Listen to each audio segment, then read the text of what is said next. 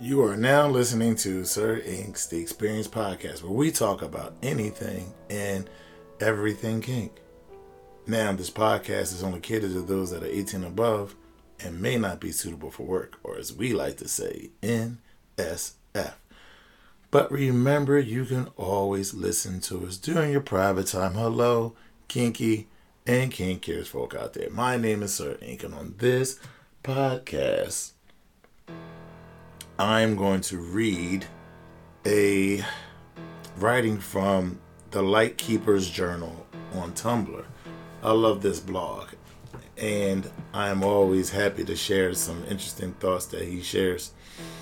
And so here it goes. It's called and after I read it, I will be giving my own commentary after this is over. So here we go. It's not easy being green or kinky. Kermit the Frog famously sings, the song is not easy being green.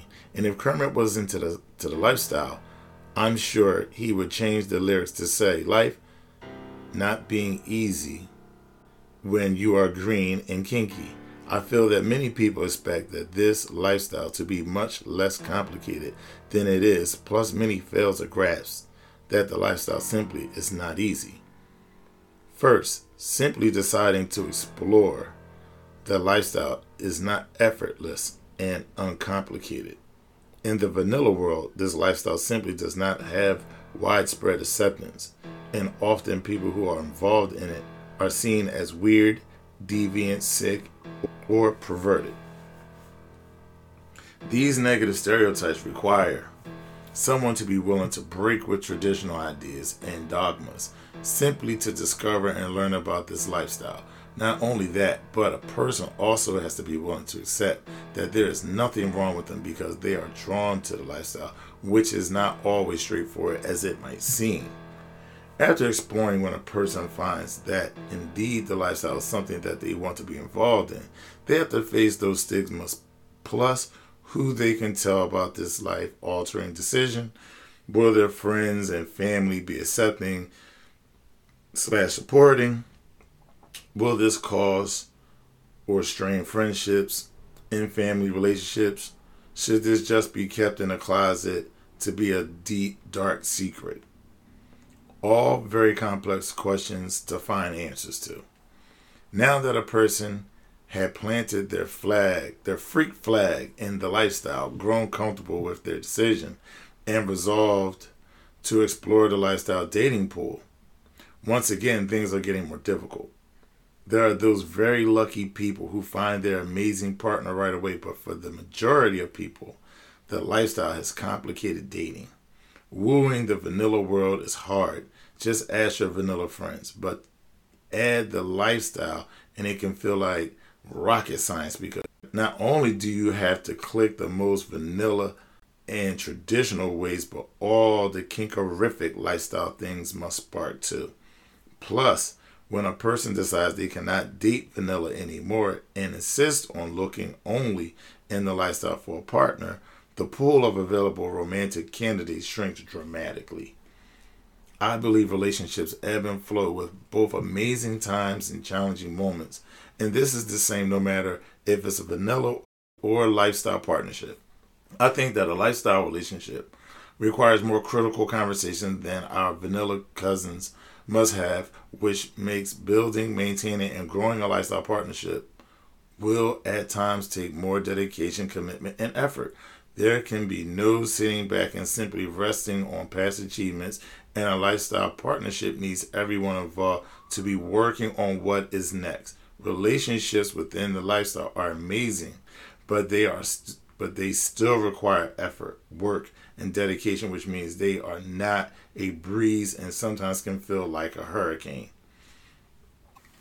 This lifestyle is not for the faint of heart or those seeking an easy path through life. Every step of the way, there will be hard challenges to face, and these will demand more from people than those who stick to the vanilla world. I feel that the lifestyle is amazing, but we all need to remember it is a never an easy journey. As with all my writings, please see this disclaimer. Copyrighted TLK 2022. And so I agree with this writing, 100%, of course. Um, to get into the lifestyle is challenging. You're exploring your sexual ideas and challenging yourself in many ways and your curiosities. But at the same time, it's how do you find play partners? How do you find relationships within this lifestyle? And also, a lot of what he was sharing here dealt with everything, a little bit of everything outside of yourself, and I will expound a little bit more on the inside. In the inside, yes, you're changing your dating pool, but you're changing yourself. You're realizing things about yourself that makes you very different than what you were. It makes you open to a lifestyle that is deeper and more expansive mentally. And also, you have to shed certain norms, which is very hard to do. Certain norms, maybe, far as the number of people in the relationship can be challenging. Some of the demands of the relationship can be challenging. As he alluded to, it takes a lot of hard work and dedication, but a lot of hard work has to happen with you first. You have to not only change yourself, but you have to reckon with the choice that you've made, and you can't judge someone, a dom or a submissive, a man or a woman in the lifestyle as you would someone that you would regularly date in the vanilla world, because the rules are different.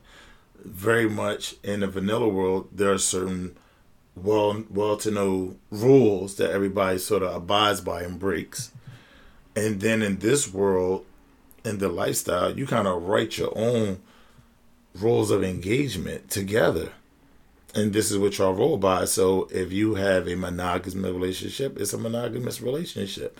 If you have an open relationship, okay, it's open, but what does that look like? If it's non-monogamous, what does that look like for the dom and the sub? Can the dom have more than one sub? Can the sub be shared? Can the sub have other play partners? I really don't subscribe to a sub having more than one dom, but can that sub have other play partners, male or female? Depending on, So these are all things that have to be thought about. And sometimes you don't think about it. Sometimes you put your foot in the ground and you go for it, right? You just like, look, this is what I want to do. I want to be in that lifestyle. This is what it is. Boom, I'm jumping in. And then you jump in and you realize how small the dating pool has become for you. And then, yes, you try to seduce other vanillas to come with you. But it really ain't them. They play for a minute, but they don't stay. Some of them do, but some of them don't. Most of them don't. They like the comfortability of that matrix. They really do. And there's nothing wrong with that. It's hard to get beyond the way people have been socially engineered without a soul awakening. When your soul is awakened to its purpose, when your soul is awakened to clarity of this is who I am, and this resonates with me so much that this is, I'm going in this direction, but all conviction.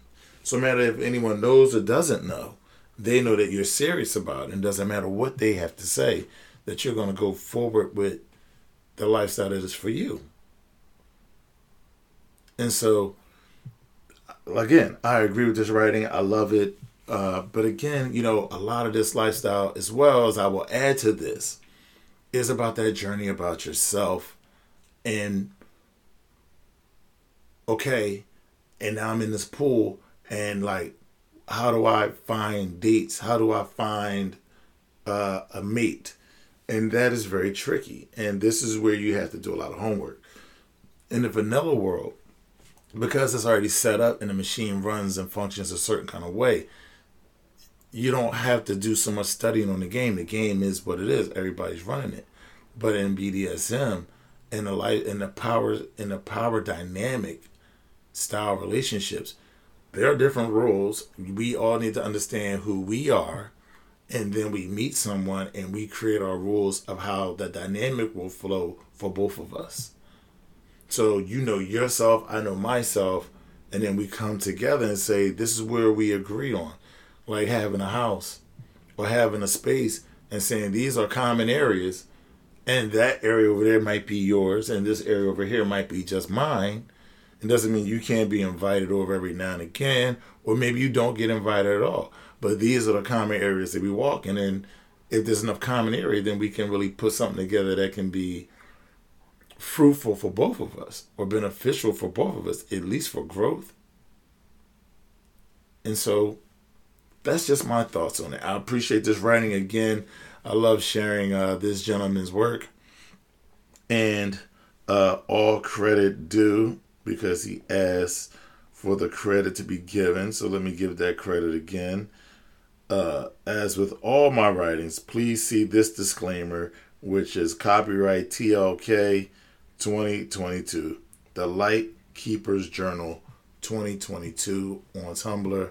A really good blog, really good writings, really thoughtfulness on there.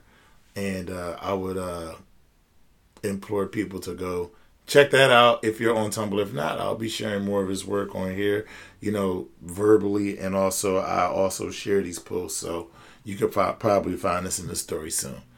So until next time, and you guys know where to find me, Sir INQ, on Instagram, YouTube, and you can always email me at sirinq09@gmail.com. Until next time, peace.